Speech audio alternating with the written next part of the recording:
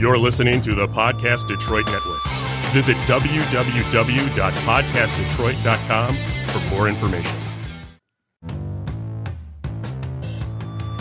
Welcome to the Brandy Show. Hi, everybody. I'm Jim Brandstatter, and this is my podcast. We'll get together every week to talk about football, primarily the University of Michigan Wolverines and the Big Ten Conference, with occasional forays into the national picture. We'll also keep up with the Detroit Lions and the NFL. Along the way, we'll have some surprises. We'll certainly have some fun guests and take a tangent or two that has nothing to do with football, like old movies or cooking, who knows what. Sit back and relax and enjoy the Brandy Show. We're going to have a change of pace podcast today for episode 11. Even though the Lions are back in action, it's a bye week for Michigan, so we've got something special for you.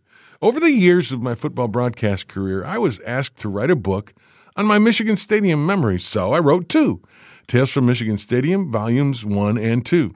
And the other thing I've been asked so much is, how did I make those quick travel turnarounds from a Michigan game on Saturday to a Lions game on Sunday, especially when the Lions are on the road? So today, you're going to get me regaling you with stories and moments at Michigan Stadium. We're excited about this type of show. Let us know what you think on my Facebook page, Jim Brandstatter. If you like it, we'll do more of it. So hang on, listen in, here we go. Hey everybody, welcome into a very beautiful day this day following a Michigan victory over Michigan State this past week. Let's talk about that a little bit here as we get this episode going in our podcast. Michigan 21, Michigan State 7. Now, this game clearly was all about the Michigan defense. They were just swarming all over the Spartans. You know that. You saw the game. It was unbelievable how fast and how quickly this defense took over the game.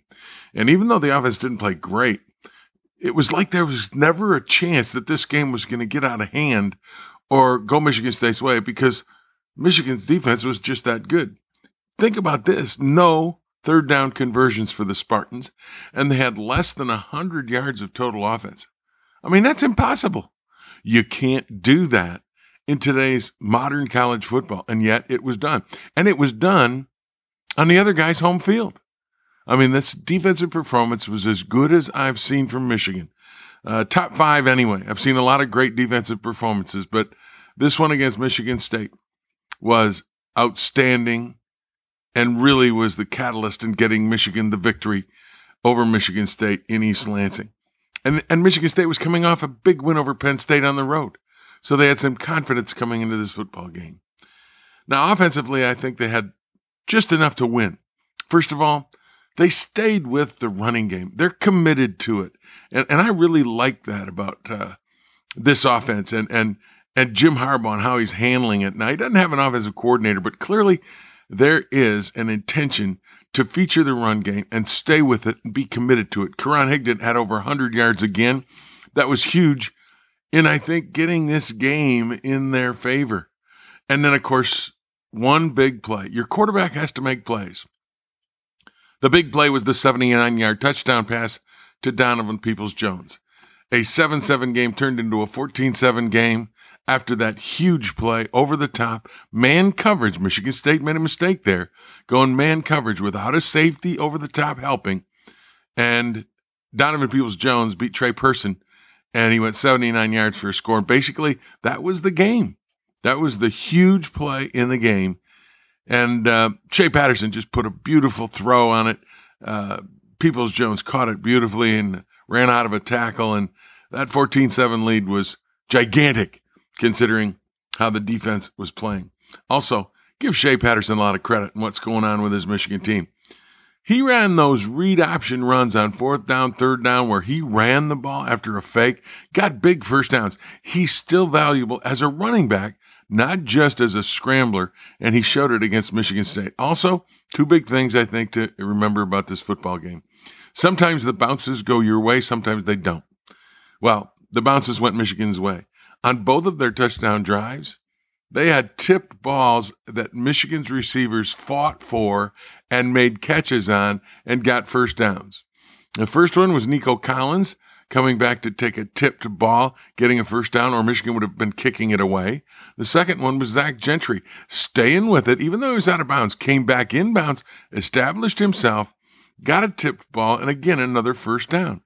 I mean, those guys both have to stay in the play. You have to keep your focus going. The ball gets tipped in the air, you can kind of forget about it, run out of bounds, plays over. They didn't. They made plays on tipped balls, and that to me was huge, that Michigan got the bounces their way, but they made good on those breaks by taking those breaks and putting them in the end zone for 14 points. Michigan 21, Michigan State 7, big, big, big win. Now, the big controversy in the game, of course, didn't come during the game. It came before the game.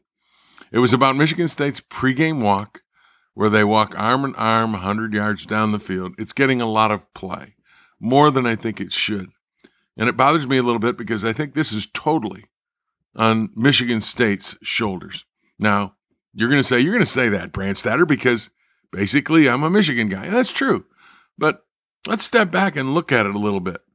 First of all, understand there's a clock in every stadium for every game, and both teams have that schedule. And that clock tells you when you can have the field, when nobody's on the field, and you can do your pregame walk, all of that stuff. It gives you the information and the time when the field is available for early warm-up and etc. for both teams. And this game this past week was no different. MSU was scheduled for the down-the-field walk before 10 a.m. Michigan's players weren't out there before 10 a.m. Even in the newspaper reports about this, there's a line, and I think this is important. The line in the newspaper report says, quote, usually MSU makes its walk before the visiting team warms up. Usually MSU makes its walk before the visiting team warms up. Now, that's not me saying that. That's something that other people have observed. As a matter of fact, a newspaper reporter observed it and wrote it in his article. Well, Michigan State took their walk late. Michigan thought they were cleared to warm up by the stadium operator's clock, by the itinerary that they got prior to the game, like they do for every game, whether they're on the road at Michigan State, Indiana, Purdue, Ohio State. There is a stadium clock, and you operate your players on the field by the timing on that clock. I was told by a Michigan staffer who deals with this every week that they had the clock, they were cleared to go on the field, and they thought there was no problem with it, so the guys went on the field. Additionally, now MSU walked out there wearing sweats and their helmets. Now, that's not always the case. I've seen them in polo shirts with no helmets doing their pregame walk. Do you think maybe that they were expecting something? That's just me speculating. Also, after Harbaugh said in his postgame remarks that it was a Bush League deal, D'Antonio said BS, the head coach at Michigan State. He said BS. Harbaugh said it was Bush League. They clotheslined one of my guys, ripped off one of their headsets, and Coach D'Antonio was behind the line smiling. Well, I looked at pictures. I researched this. And the fact is, D'Antonio was behind the line of his players walking down the field. That is not BS. That is a fact. Whether there's a smile there is kind of inconclusive, but he was clearly behind those players and he was watching all of this that went on, did nothing to stop it. That's the head coach at Michigan State. If that's BS, so be it. And also, let's be logical about this. I mean, seriously, think about it. If you come out there to do this stadium walk, it takes a while for you to get all your players lined up on the goal line from sideline to sideline, right? Wouldn't you see the Michigan players down the field warming up while you were setting up to do this? And if you're D'Antonio, why not tell one of the stadium guards or one of the officials out there to go down while you're getting set up and ask the Michigan players, please move over to the sideline just for the next 5 minutes and allow this walk to continue? It's easily done, and it avoids a confrontation. It wasn't done. They just barged down the field. Now, that's the deal. What do you expect? What did you expect if you're Mark D'Antonio, the head coach at Michigan State, and you take this walk and you barge right down the field and there are some Michigan players down there in this heated in-state rivalry? What are you expecting?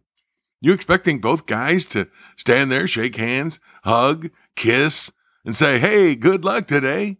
I mean, come on, coach. This was something that could have been avoided, and yet instead of avoiding it, you kind of took it up a notch by setting this whole thing in motion. It could have been avoided. And isn't it odd to anyone else that this is the only time I can remember this happening? They've taken the stadium walk before Notre Dame games. They've taken it before Ohio State games.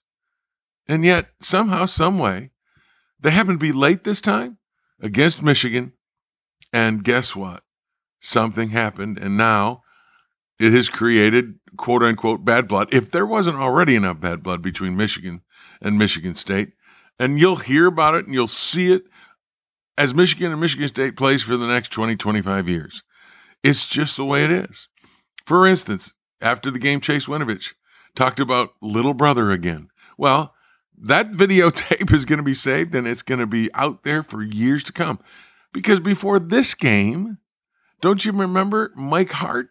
His video talking about little brother from years ago was replayed on the TV prior to the game in their pregame shows to hype the game. This one by Chase will be too. It will never go away.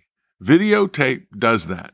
So the confrontation, while it could have been avoided, it created the situation that is now the controversy prior to the game. Whatever Coach D'Antonio was expecting it to do, it didn't happen because ultimately it was Michigan 21, Michigan State 7. The Wolverines have Paul Bunyan back. It's in Ann Arbor. And next year in November, Michigan State visits Ann Arbor. And there won't be a stadium walk. Thank God. All right, now time to move on for a different kind of show this week. Here's another excerpt from Tales from Michigan Stadium, Volume 2. After I wrote Tales from Michigan Stadium, Volume 1, I got a lot of advice. I hadn't included enough about the Michigan Marching Band. So in the sequel, Tales 2, as I call it, I made sure to increase the awareness of the huge role the Michigan Marching Band plays on football Saturdays in Ann Arbor. This story is called Making the Band. If you think it's competitive to be on the Michigan football team, you should see what it takes to make the cut for the marching band at performance on Saturdays. You've got to be good. You've got to be tough. You've got to get a break at times. And most importantly, you've got to be incredibly dedicated to achieving the goal. It is an accomplishment that should make anyone proud. There are actually about 400 people in the band, former drum major Matt Pickus explained, but you only see 250 at halftime. The 250 that you see is called the performance block. The rest of the group is called the reserves. It keeps everybody on their toes because the people in the performance block want to stay there and the reserves want to move up. And there's competition for spots in the performance block every week. Although this competitive atmosphere may sound a bit like a pressure cooker, it certainly creates the environment to bring out the best in people.